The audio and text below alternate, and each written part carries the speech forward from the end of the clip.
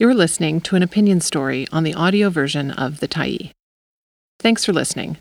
The Tyee is a nonprofit newsroom that is funded by our audience. So if you appreciate this article and you'd like to help us do more, head on over to support.thetyee.ca and become a Tyee builder. You choose the amount to give, and you can cancel anytime. Why it's time to rethink electric vehicle rebates. By Austin Chur, January 11, 2023. The year is 2040. Aided by millions of dollars in subsidies, electric vehicles have taken over the streets. Tailpipe smog and engine revving are a distant reminder of a less civilized age, replaced by the low hum of battery-powered motors whizzing their occupants across town. We slowed climate change, and we got to keep our habit of buying new, shiny things.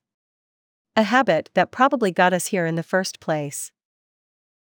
This is the future envisioned by politicians of all stripes across BC. Environmental activist and Green Party MP Elizabeth May and oil pipeline superfan Christy Clark both agree, electric vehicles are heckin' cool.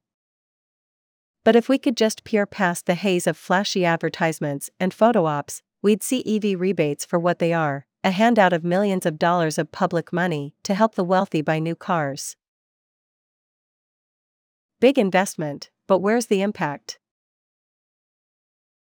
The wholehearted, panpartisan support of EV adoption has created a vast pool of public money dedicated to helping British Columbians roll out of the lot with their very own brand-new climate-fighting automobile.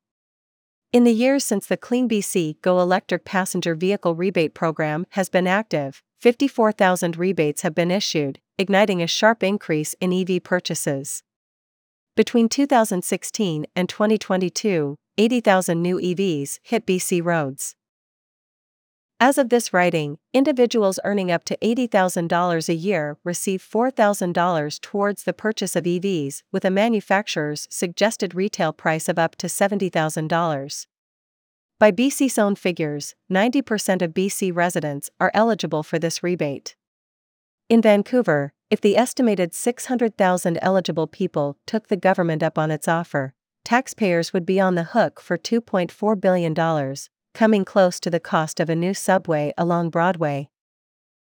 Let's do a math exercise. In BC, the median after-tax household income is about $60,000 per year. A quick search pins the Nissan Leaf as the most affordable EV on the market in Canada, at around $40,000 for a base model. For a median wage earner, the post-rebate purchase cost of the Leaf comes to $36,000, over half their yearly income. And that's before the cost of maintenance, insurance, parking, and charging. Who is this rebate helping? It is certainly not helping people on the bottom half of the income scale, or those struggling to make ends meet. The irony is not missed when you consider that carbon emissions are directly related to personal income. The more money you make, the more carbon you emit. The Tyee recently ran a story about a single mother making over $80,000 who was unable to afford a new EV as her income was too high for the $4,000 rebate. Yet BC's rebate system still offers $1,000 for individuals making up to $100,000. An income over $100,000 is in the top 10% of earners in the country. I question why even $1 of the public's money should go towards helping people, especially high earners, buy a new private car under the guise of climate progress. There is a somewhat shaky consensus that EVs are greener than conventional cars. However, the net decrease in emissions that results from a conventional to electric vehicle swap pales in comparison to choices like investing in green energy, taking one less flight and living car-free. What would a science-backed, ethical climate rebate system look like? Often touted as a silver bullet to transportation emissions, EVs raise ethical concerns that are seldom discussed but should become more widely understood as they continue to rise in popularity. On a global scale, the rapidly increasing demand of the rare earth metals required for EV batteries is fueling human rights abuses in the places where they are mined. This disturbing fact is often glossed over in the name of climate progress. Incentivizing private vehicles over public transit further perpetuates issues associated with cars, electric or not, like urban sprawl, congestion, and pedestrian fatalities. I'm also curious about the ethical tensions that arise when we ask whether governments should use taxpayer money to reward personal climate action. This is at the heart of the EV rebate system, and to me, the rewards seem unevenly distributed. We don't, for example, provide incentives to people who give up meat, even though a landmark meta-analysis showed that a switch to a plant-based diet cuts more carbon emissions than switching to an electric vehicle. And there are no rebates to go car-free by taking transit, cycling, or walking to work. What about my reusable water bottle? Why don't I get a rebate for that, too? All of this sparks an interesting conversation. What would a science-backed, equitable climate rebate system look like? We could pay people to live car-free. That's an idea that Vancouver Mayor Ken Sim floated in ABC Vancouver's since-deleted 2022 climate platform and already in action in California.